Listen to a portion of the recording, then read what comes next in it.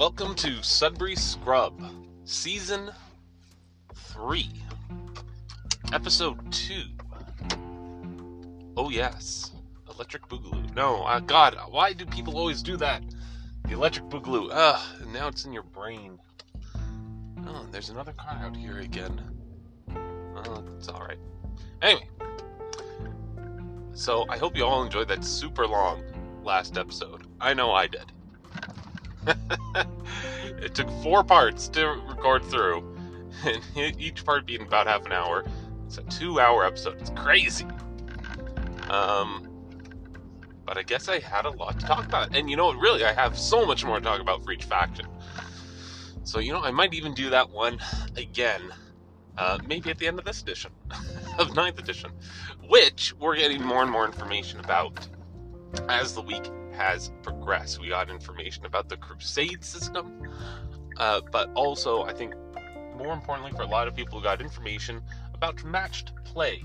And the reason I think a lot of people really are excited about hearing that one is match play kind of drives the bus on games of Warhammer 40k. It kind of defines what people expect will be happening in a game, or what the power combos are, or stuff like that. If match play is doing a certain thing, like if match play is saying, alright, we're playing games of 2,000 points, that's our standard size game, then everyone tends to follow suit and play 2,000 point games. Or they're saying, well, we're playing a smaller game if it's smaller than 2,000 points, or we're playing a larger game if it's larger than 2,000 points. Whereas in the past, when the games were of different size, like 1,500 points, people were saying 2,000 points was a larger game, and anything under 1,500 was a smaller. People were saying, oh, we're having multiple detachments. Back when in 3rd edition, you wouldn't run multiple detachments. You only ever had one detachment, and it was just like, how are you going to fill that in? And say, oh, we're using multiple detachments. Oh, well, that's a different thing from the game.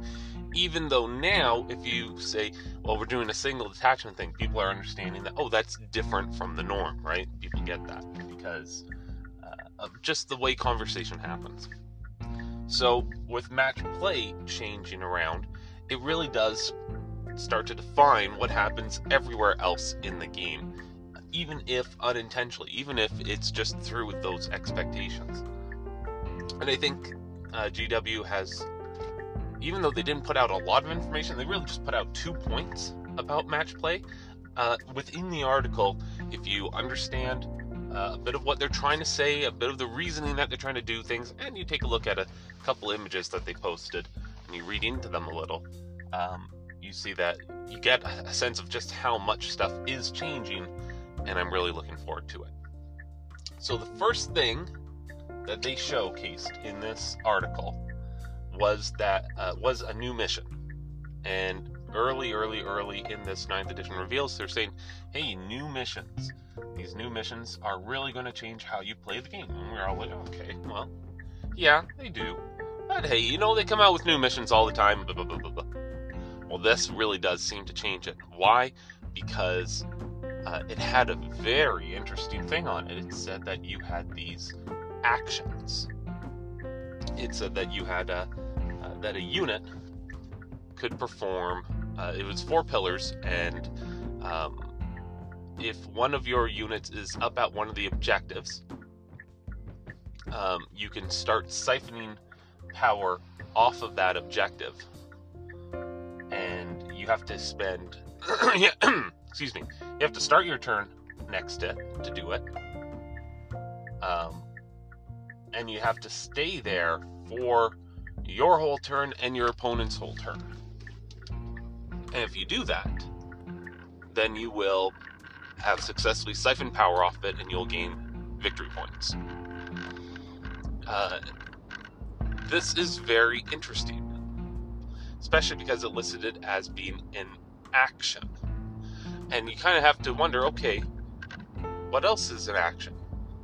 And you look in the secondary objectives, because apparently there are going to be secondary objectives now, and there are going to be a bunch of choose your own secondaries, which is very similar to what ITC does. In fact, it is what ITC does, but this one's going to have just their own takes on what they want to see for secondaries. Anyway,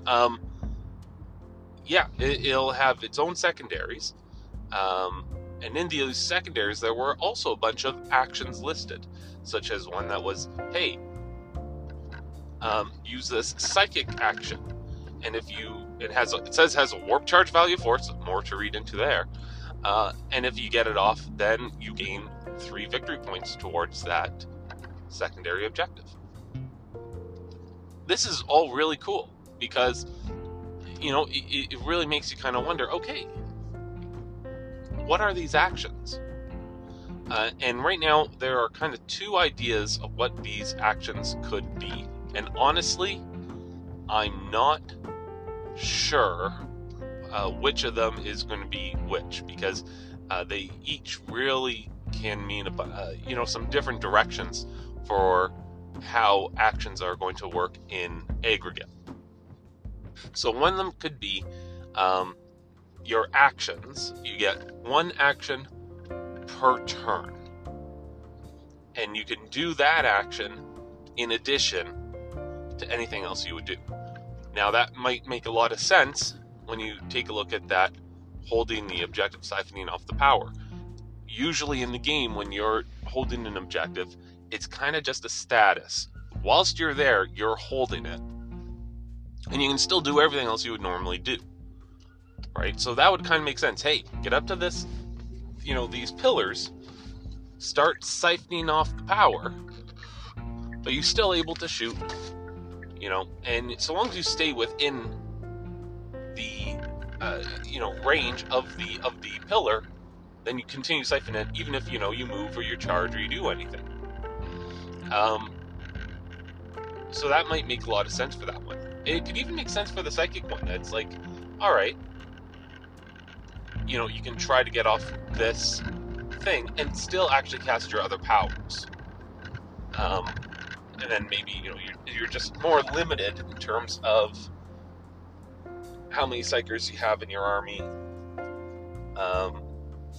and how many times you're able to do that siphon thing per turn across your army. Maybe only one person can do it a turn. I don't know.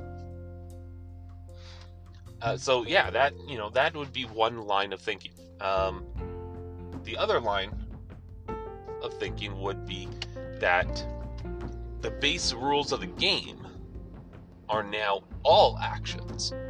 So moving is an action, shooting is an action, and you can only do 1 action per phase. And if it says, to do a psychic action, so that'd be 1 psychic action, or you do a different psychic action. So you have one guy that's like, okay, well, instead of casting a psychic power, I'm going to use the psychic power listed in the objective and try to cast that one. Instead of moving, I'm going to stay put and hold and start siphoning off this power. Instead of shooting, I'm going to do this other thing, right? And there are a lot of times in the game where you're looking at things and you're thinking, maybe that should be a one or the other. Maybe you shouldn't be able to do both. I think it's very cool because it does introduce something called action economy into the game in a very, I think in a very different, in a more real sense, in a more up front and center sense. For those of you that haven't heard of this term before, first time I heard of it was through Dungeons and Dragons, though it really does apply to just about any game. Action economy is whenever you have a game where there are a limited number of actions that you can take, that you are restricted. You can't just do everything every turn. Even games that don't really place that physical, program limit, such as StarCraft, still have a physical limit. You are limited in StarCraft to how many things you can keep in your brain and how fast you can click that mouse. And so that's why APM is often something that actions per minute is something that people often flout, I should say, for high-level players that, are doing 100, 400, 700 actions per minute. The fact that they're able to put through a lot of actions means that they are doing things that they're using their units more effectively, and so they're probably going to win. They're going to win in the micro game, maybe not in the macro game. In Dungeons & Dragons, like normally, what can you do per turn? You can move your guy, and you can make an attack. That's it. But there are ways to kind of cheat around that by doing more things, actions that don't use a movement or an attack, like a spell that uses a bonus action, or setting yourself up where your character gets to do a reaction, which is one thing that they can do per turn, but it's only something that, it takes some thinking on it, because you get one per turn and you can't just use it towards a normal action, but it's like attack of opportunity or something. And if you simply get to attack more times and you get to shoot more times, you get to move more times, you're probably going to win, all other things being equal. And in 40k, we've seen this before with things like double shooting Hive Guard. Things like, look at how much better Leman Russ tanks got when their main turret was able to fire twice. These are kind of ideas of action economy. Now, you could say, well, they're just putting out more shots. Yes. But I mean, specifically, when you take a look at something like the Hive Guard that shoot twice, they can shoot at any target with that second volley. So that's even better, right? Because even if the first volley kills its target, now that second volley can shoot at something else. And you can't do that with the Leman Russ tank. Anytime that a unit can move twice, can cast an extra power, can do all these things, it is very, very powerful. So this is kind of saying, okay, here are your actions now. And if I think this is the way that it would go, I'm hoping so. I think it makes the most sense, because they can say, all right, all of you guys have actions. Here are these extra actions, which you can also take, which may even be some actions that are going to be given to us by the terrain, which I think that's what Games Workshop was talking about when they said that terrain's going to have a much bigger impact on your game and that you can set up ambushes through them. Well, that's probably going to be an action. Something action, set up ambush. Instead of moving from it, you're now lying in wait or something like that, right? That would be really cool, and that would make a lot of sense, because it would eat up an action that you would normally do in the game, which would be moving, and replacing it with this new status for your unit. So I think that's really cool. And it would let them do things like, all right, well, this guy here has a relic that lets you take an extra action of this type, or specifically lets you do a free action with your terrain or something like that, or even a universal stratagem that'll be like, hey, once per phase, you can spend 3 command points and do a second different action from your first, in addition to your first action, right? And that would be really cool. That would be very heroic, which is sometimes what these command points should really be about, where you guys are really honestly pushing themselves to greater heights, because you're ordering them around to, hey, make sure to do this, right? So it'd be like, hey, these guys, they shoot at their opponents at the same time that they're doing this thing that normally would replace that shooting action, so they get to both shoot and do that action.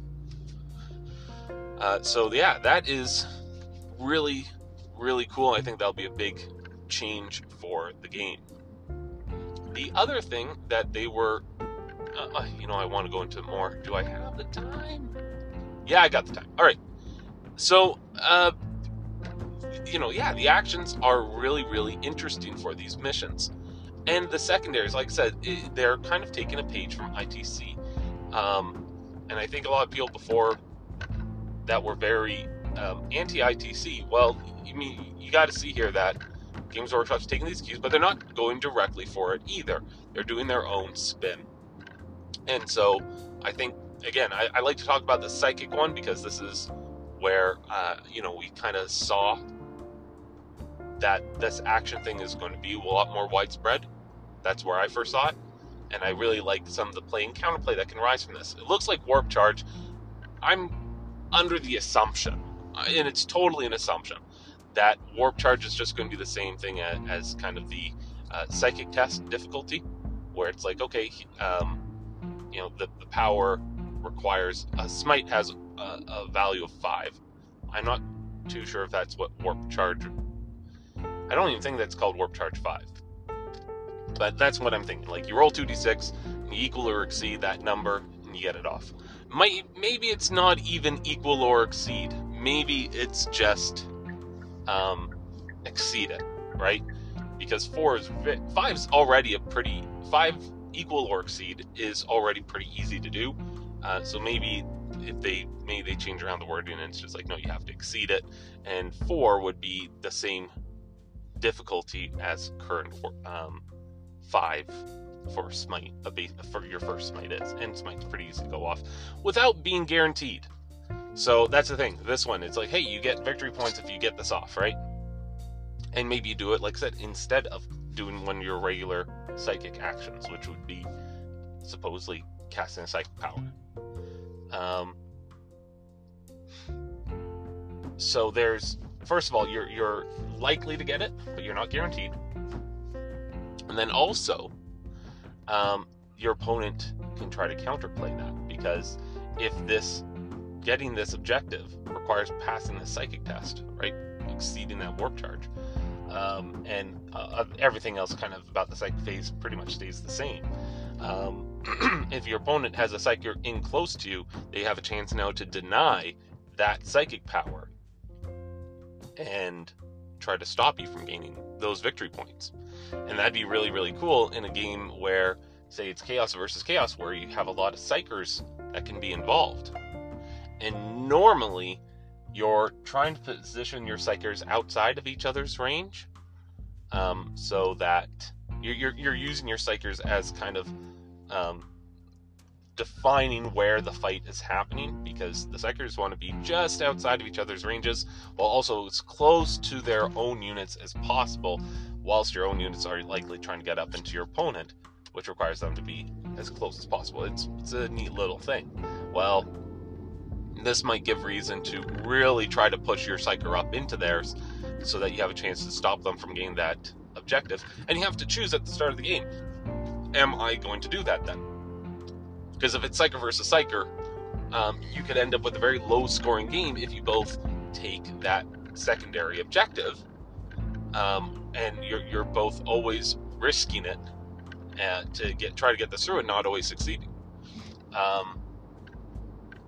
Or even if you have a lot of psychers, that might be your go-to power against a non-psychic army.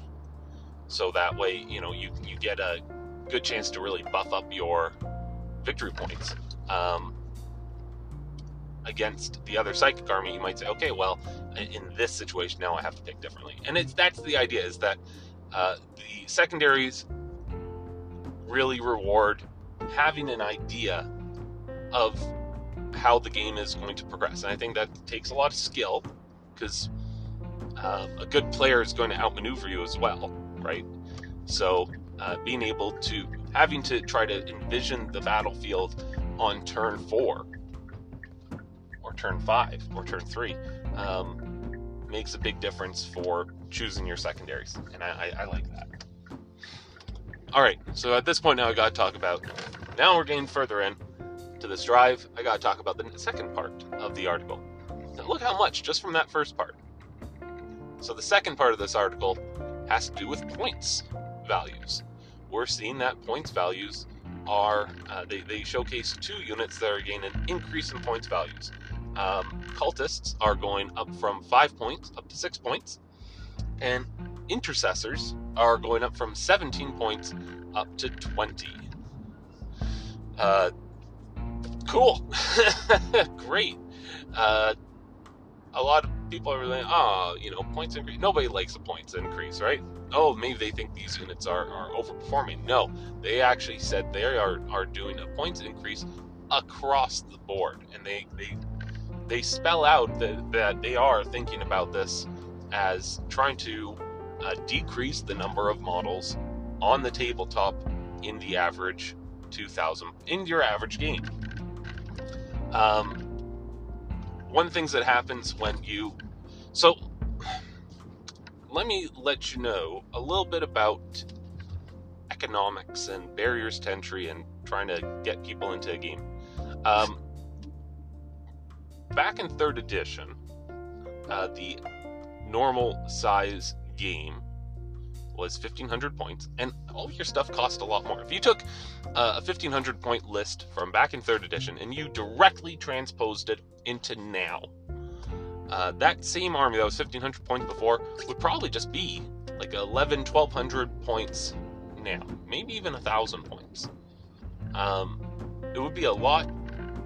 It would take up a lot less points, because over time a lot of models have gone down. I remember back when a Termagant used to cost 10 points. Like, it's now down to 4. It's crazy. Even Space Marines and stuff, they always used to cost, I think 15, 16 points per model. Just a basic Space Marine, tactical Marine. And now they're 2/3 the cost almost. They're 3/4 the cost. It's quite the drop. And the reason for that, there is twofold. First off, you have players and play testers and Games Workshop themselves, employees and all that are saying, this unit of mine that used to be good is really no longer good. It used to do all this other stuff, but now they've released more models and more powers, and the game's gone just deadlier. Units are worth less than they used to be. Models are worth, on average, less for what you're getting out of them. So they pushed it. That's just straight up. They pushed it down on a model by model basis. But when you do that across all your models, when you do that across a whole range of the whole game, which it has been the case, you just kind of end up back where you started at, but with less difference in space between models, and so you just end up with larger games, even within that same number of points. A second reason, and why Games Workshop is probably totally fine with this, is because you get more models on the table in the same points size game, and Games Workshop doesn't want to. I'm sure they were very cautious when they increased the average size game from 1,500 up to 2,000 as their kind of suggestion, very loose suggestion, on how to play, on what size game to play, because at some point where you keep shrinking this, it becomes a little bit too much for somebody to want to get into. And that's your barrier to entry.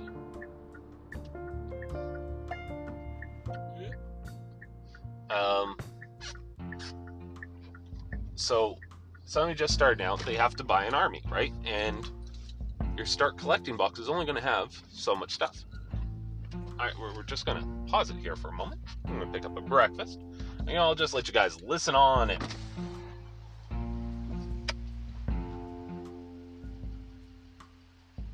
Good morning, what can I get for you? Good morning. Can I have a sausage and egg McMuffin morning meal?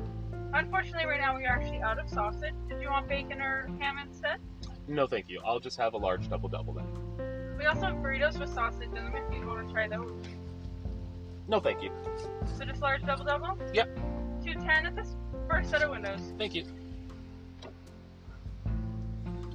There's nobody here, so this is just going to be real quick. 210? Pizza? Thank you. Window, have a good one.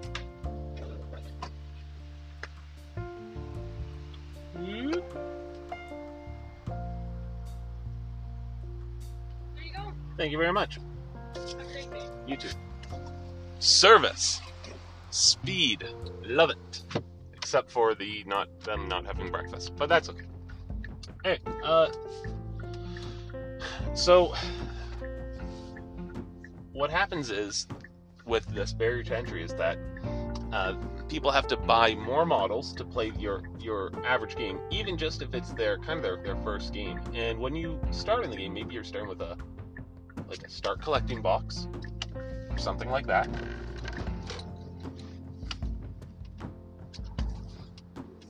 And a start collecting box is really just going to have like 500, 600, 700 points of models, maybe. Right? You got a lot to catch up on there. And start collecting boxes are a pretty great innovation themselves for that, whereas helping to consolidate everything and being a very good price point for getting into the game by giving you a lot to start with. So if it starts to become too much, players will stop entering the game, especially because 40k, there's a lot to learn. And you want to assemble and paint your models too, so there's a lot to do even before your first game.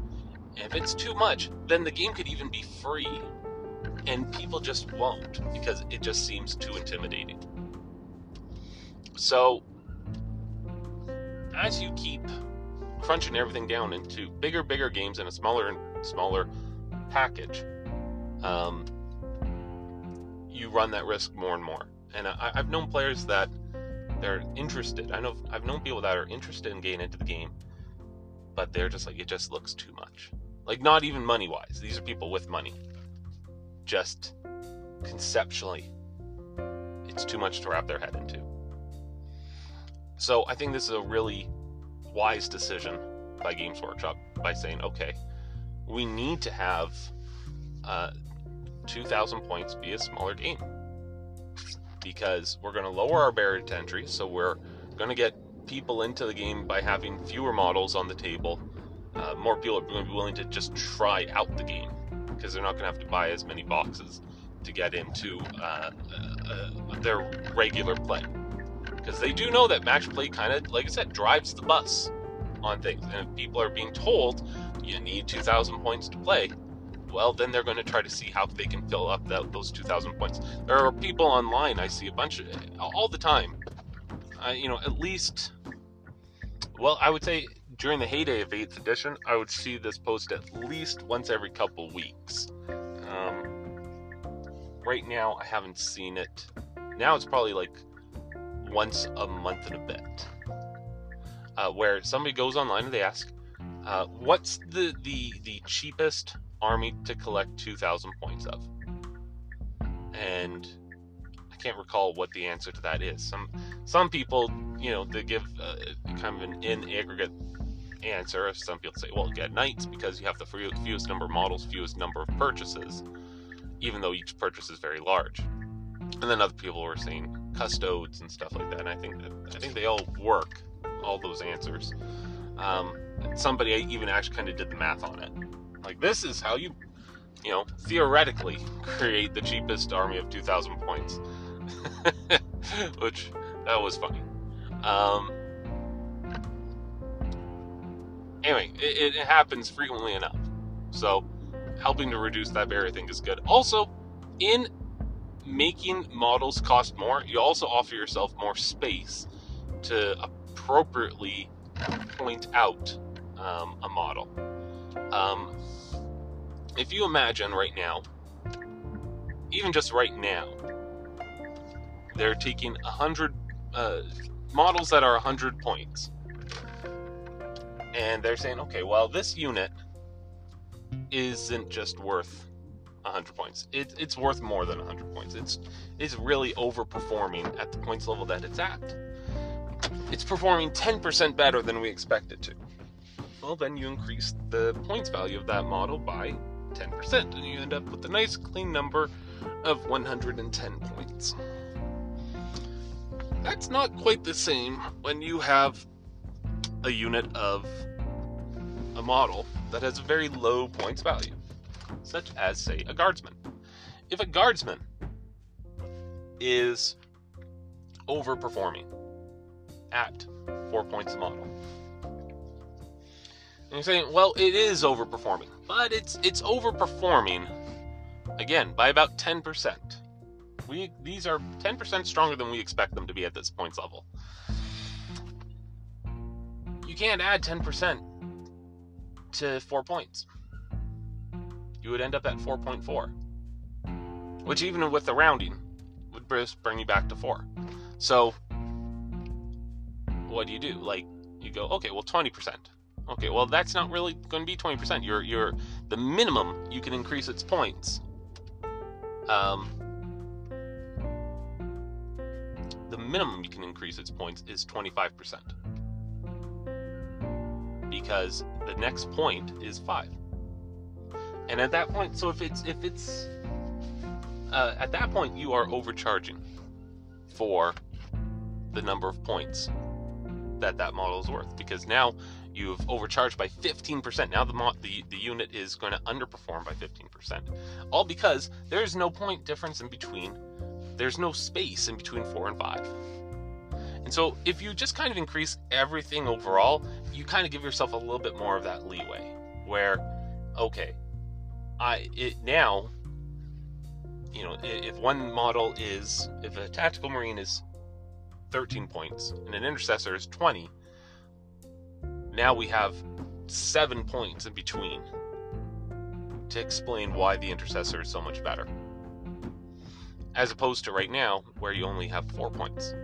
4 points gets you a whole hell of a lot, and now it's going to be 7 points, which also gets you a whole heck of a lot, but maybe now it kind of makes, you know, now there's more explanation in between, and there's more space in between for them to create a new unit or a new model that is like, well, it's better than a tactical marine, but it's not as good as an intercessor, and so it's going to be in between here, and that's a space. It's made a larger space for more variety in between those points. So that's why it's very helpful to have units cost a little bit more, and it's also going to be very helpful for getting games done on time. Just kind of like in the last episode, if you guys made it through it enough, I was talking about orcs and just the number of rolls and re-rolls that you'll do for a unit that's just re-rolling all the ones and getting extra shots on 6, and then re-rolling the ones on those extra shots and everything like that. You result in just a ton of rolls. But if you reduce the number of models on the table, you reduce the number of rolls, and you get the games done in a reasonable amount of time. And that's, I think, very important. Well, I'm going to have to cut it off here. Thank you for listening. It's been Sudbury Scrub. Keep on working.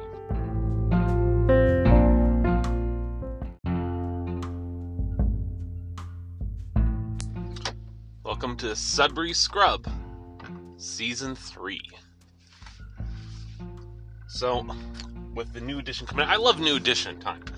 New edition time is just the best, because I feel like there's almost something philosophical about new editions and about big changes in the rules. It really asks us to question kind of so much of our foundation.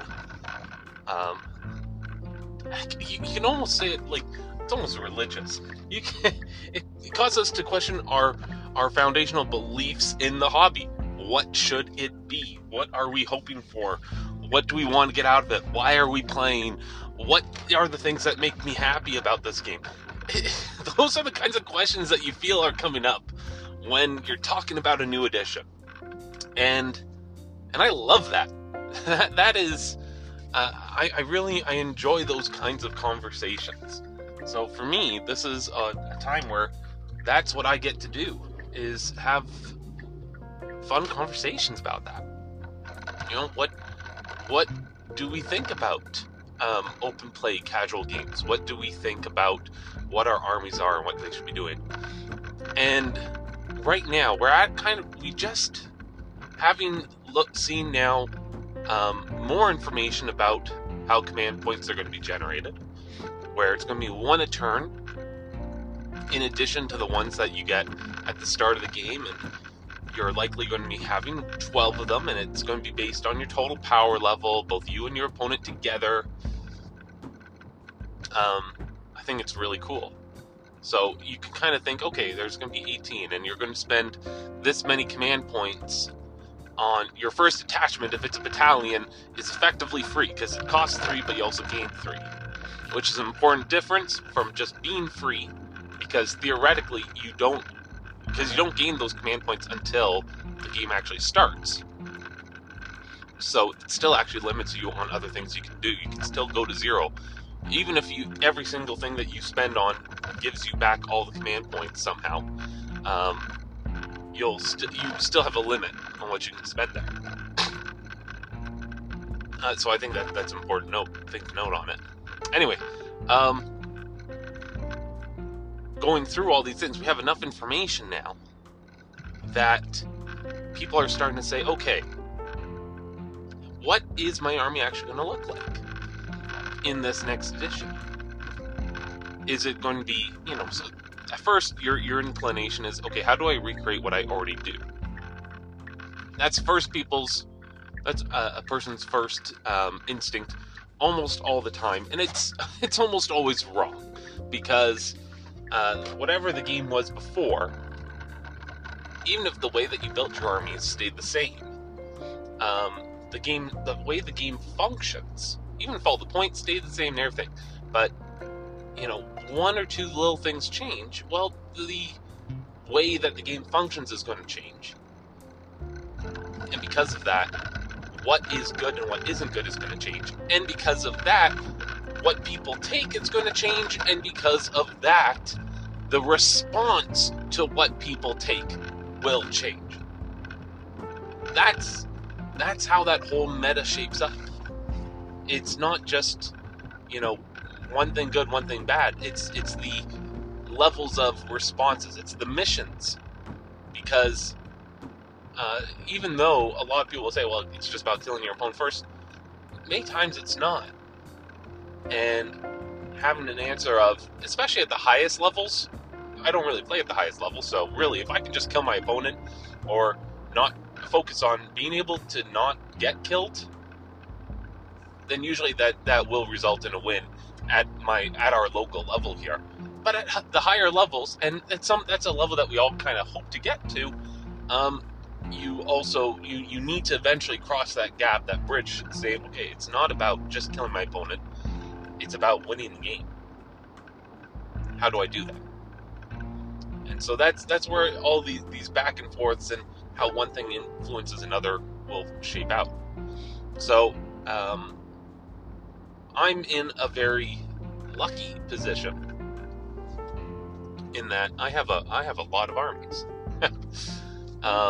And so I get to try to analyze a lot of things that can change. For some people that they have just a single army, they may feel really, really elated at some of the rules being released, and some of them may feel really, really disheartened. So for example, on the one hand, on the disheartened hand, I have my Genestealer Cult, where a lot of the rules, in fact, every single rule that has been, released, is suggesting to me that things are going to be bad for my forces.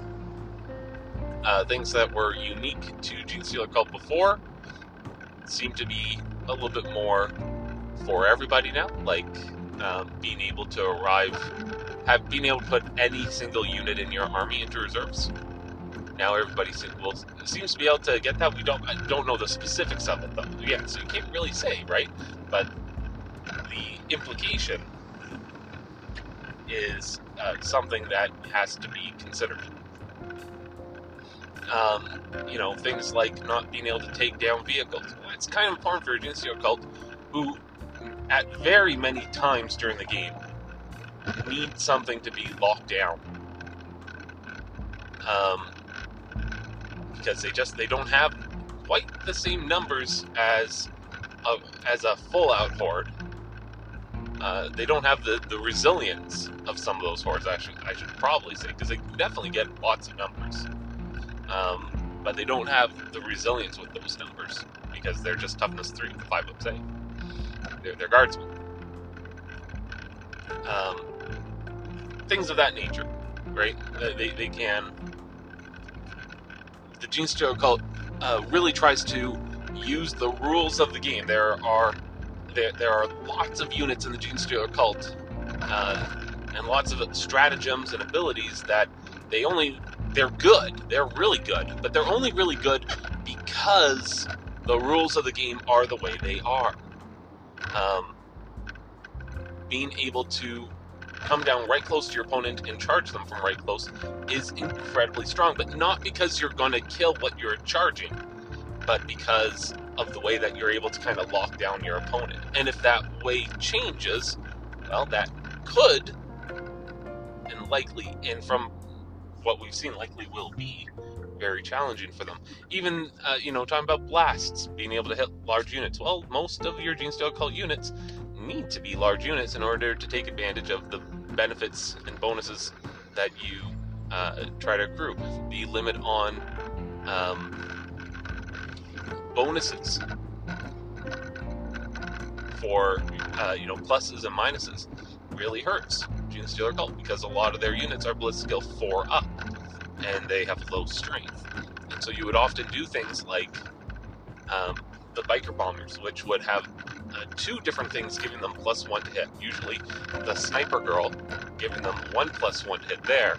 And then also the Stratagem that they were using, that would give another +1 to hit and +1 to wound. So they would be hitting on a 2-up with their bombs and wounding oftentimes on a 2-up as well. Or there was a close combat thing that, again, had 2 things, I think, that were giving it +1 to wound. Hence you were... No, actually, I think it was just +1 to wound. There are things. That's what I'm saying. There are definitely a lot of things that seem bad for Genestealer Cult. More cost for extra detachments when Genestealer Cult competitively really requires you to not be monocult, because monocult, kind of the joke that we've had in the 40k discussions on Facebook in the competitive GSC group is that they are monocult. No, you can't do it, and that even casually monocult is kind of a death sentence. And in the highest tiers of competition, you rarely even see monocult within a single detachment. Almost all GSC detachments are mixed because of the fact that your cult bonuses are really bad for the units, for most of the units, not all the units. Acolyte hybrids get some good use out of them, but most other things don't. They're just not quite good enough. So it's stronger to use them for their stratagem purposes. Genestealer Cult normally has access to a lot of easily can get battalions, so they normally have access to a lot of command points. And again, with the changes coming around, it looks like it may not be the case. If you're trying to get multiple cults, right? If you're doing one single cult, you still could. But for multiple cults, probably not. So that's what I'm saying. Like, lots of stuff not looking great for them. And it can feel disheartening for that. But you don't know how the game's really going to change.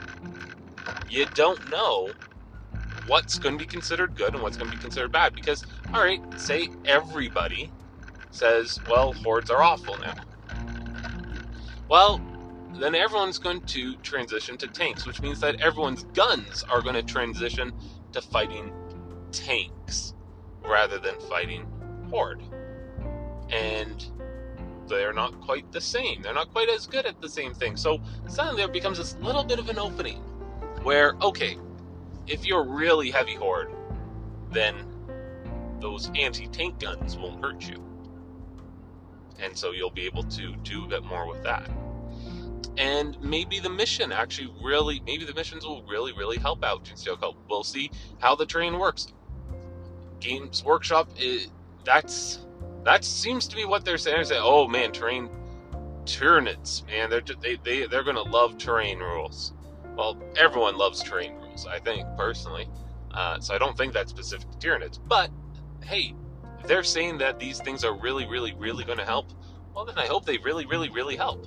I'm personally expecting these terrain rules to help defensive positions, which again only kind of hurts close combat armies usually. But we will see. I would love to eat my words on that. Absolutely love it. we don't know the whole scope of things. And so you want to try to figure out, okay, in what situation is it good? Because the new way of doing things really means that you have to look at things from a totally different angle. And I saw this one thing today, and it was talking about chaos, because that's another one of my armies. And it was something that I brought up in the love and hate letter. And that is summoning. And they're saying, well, chaos does this interesting thing. If detachments now cost you command points, you're going to want to try to have as few detachments maybe as possible. Okay. So things that get you around that limitation are going to be more valuable. And one of the things that Chaos can do, Chaos has a unique ability, especially just Chaos, Chaos Space Marines, Chaos, I think Thousand Suns, Death Guard, they have summoning. Something that I was demonic ritual, which is something I was just saying was I love it and I hate it. Well, now I might just be able to just love it because it's going to be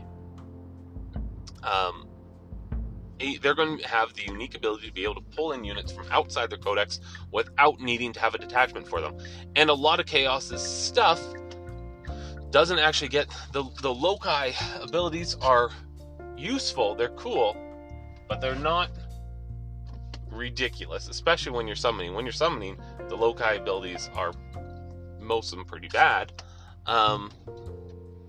So now here's a chance to say, okay, well, I can pull in these units from another codex without needing to have a detachment for them. So I can have some demons in my list without actually having demons in my list. Is that going to be good? Is that going to be bad? We don't know yet. We still just don't know. But it's that idea that something before, which was maybe not good, considered pretty bad, has another chance to be good. And those aren't the first things you think of. The first things you think of are the things that are good now. And how can I take the things that are good now? And that's just not a very helpful way to try to envision what the next, what the future is going to be. So, try to keep positive about where we're going, because you don't really know. And now's definitely a time to consider, hey, do I want to look at starting up a new force? Myself, one force that I've been thinking about starting, I've got a list of armies I'd love to do one day, and one that's close to the top, and that I was thinking I was already kind of starting a little bit with some very, very incidental purchases, was a Astra Militarum tank company, because I've always wanted to do a tank company. I love infantry. And so in my head, it's like, well, if I'm not doing infantry, if I'm doing more vehicles, well, then let's go whole hog. let's do all vehicles, right? Like that's kind of the way my thinking works on that. Let's just do all the vehicles. And you know what? They're saying vehicles are going to be great. Again, everything's kind of pointing to vehicles being very, very potent. And I'm hoping with the points changes that a basic Leman Russ is also a good investment rather than it just having to be tank commanders. Having, again, that the mono detachment, I think is an interesting way. It's going to give them a lot more command points than they would normally have. So it could be cool. So I'm thinking, okay, well, maybe I'll get more into the tank company. In fact, you know what? Maybe today I will go purchase from the Nook. Could be fun. I need some paints anyways. Maybe I'll pick up another vehicle while I'm at it. So yeah, it's exciting times. I love looking at these things in this way, and getting excited every time something comes out. Even if it's, on the one hand, I can dread it because, hey, you know, my Genestealer cult haven't been looking like they're going to be very happy with this. On the other hand, it's like, well, but what is going to be great? Well, Mortarion and Magnus and Thousand Suns and Death Guard and Chaos. They could be real. They could be doing some fun stuff, some cool stuff, and I like that.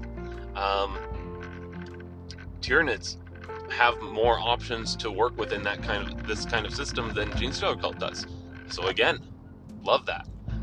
And I'm looking forward to seeing, okay, what are these rest of these rules? Because I'm excited to see how that will change all these thoughts we already have, right? All of our thoughts can be out the window if the points changes are very, very different. We're not expecting them to be. It looks like it's going to be about a 20% across the board. I think that's good. 20% across the board, by the way, means that whatever you think of right now as being a 1,667 point game, so almost 1,500 points, that amount is going to be what is effectively going to be 2,000 points. So if you can imagine what a 1,500 point game looks like, the new 2,000 point game is going to look similar to that with just a little bit more rather than a lot more. Excellent. Well, I think this was a fun episode to go over. It's been Sudbury Scrub. Thanks for listening. Keep on wargaming.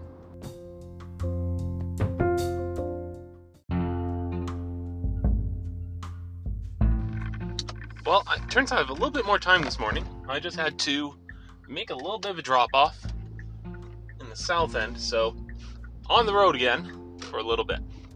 Since I talked about Genestealer Cult so much, and I talked a little bit about Chaos Space Marines and Demons, let's see if we can figure out, from the little bit of information that we have right now, how some other armies, what might be a good way to build for them.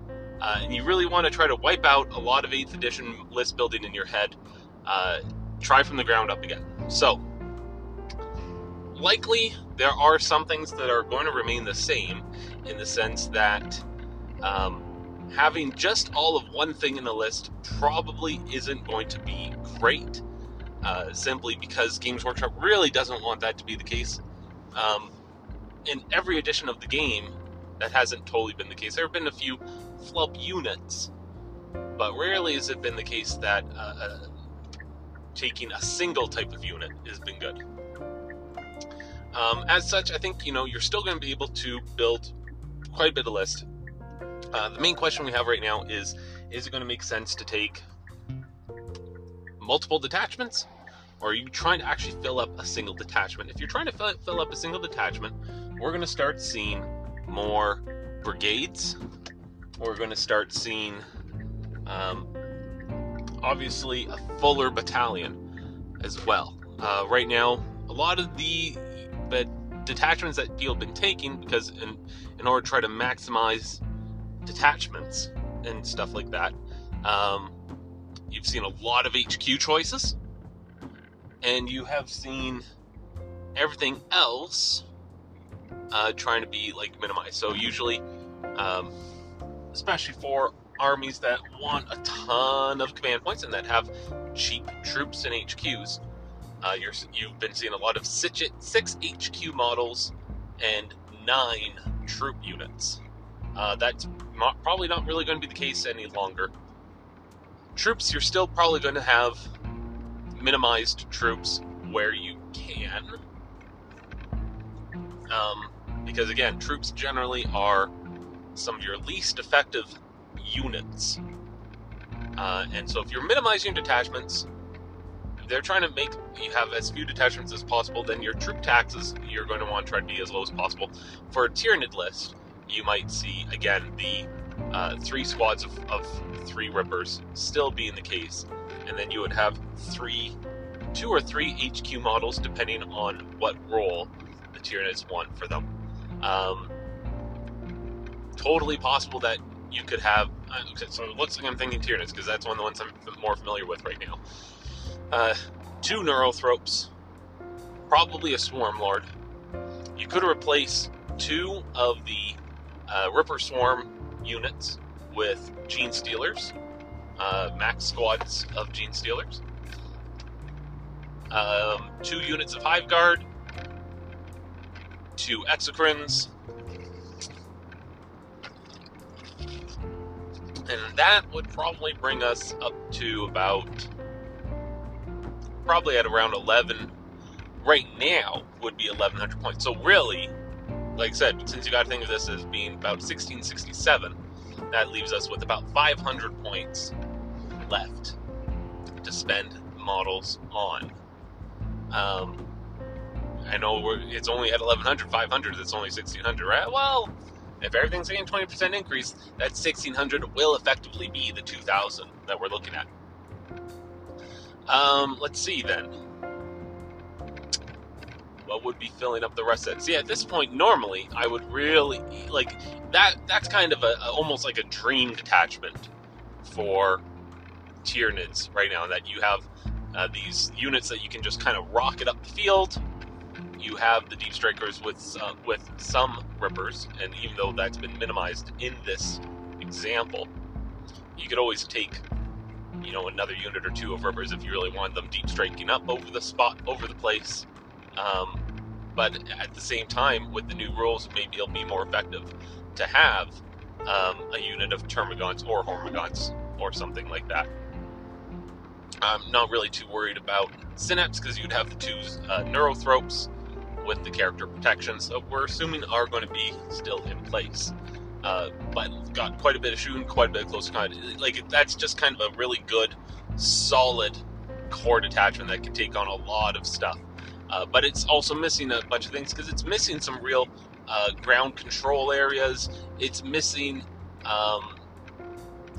being able to have longer range firepower if it needs it. It's missing the ability to take on hordes other than with the Gene Stealers if it needs to as well. So, you know, there's definitely some stuff that's missing from this equation. And this is where I would normally kind of go into another detachment. And that still might actually be a useful thing to do. I don't know. I don't think I could really take, like, what I want. So if we assume this from a battalion right now, we're still at effectively 18 command points, right? We're at 18, we're at not 18, 12. And you get 3, you get 6 over the course of the game. So don't even think about that in that way, Davis. So 12 command points, minus 3 to 9. It's going to go back up to 12 from the plus 3. But right now, thinking 9 command points. You know, here might be a reason, if the Supreme Command Detachment still exists, potentially taking that, or potentially taking,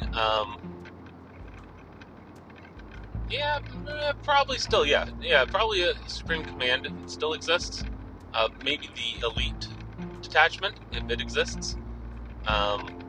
Because maybe, you know, get a really tiny Gene Stealer Cult detachment in there, and give it just some of the really strong HQ options that they have. Maybe even get the guy that gives you the refund over the course of the game of command points. So that way you can try to gain more, since you are going to be spending more.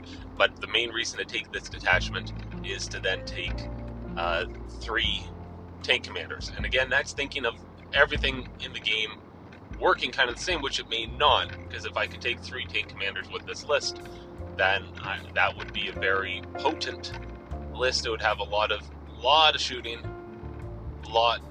just a ton of shooting, really. And the close combat really wouldn't be too bad either with those Gene Stealers and the Swarm Lord. So that right there might be something, but that's lots of detachments.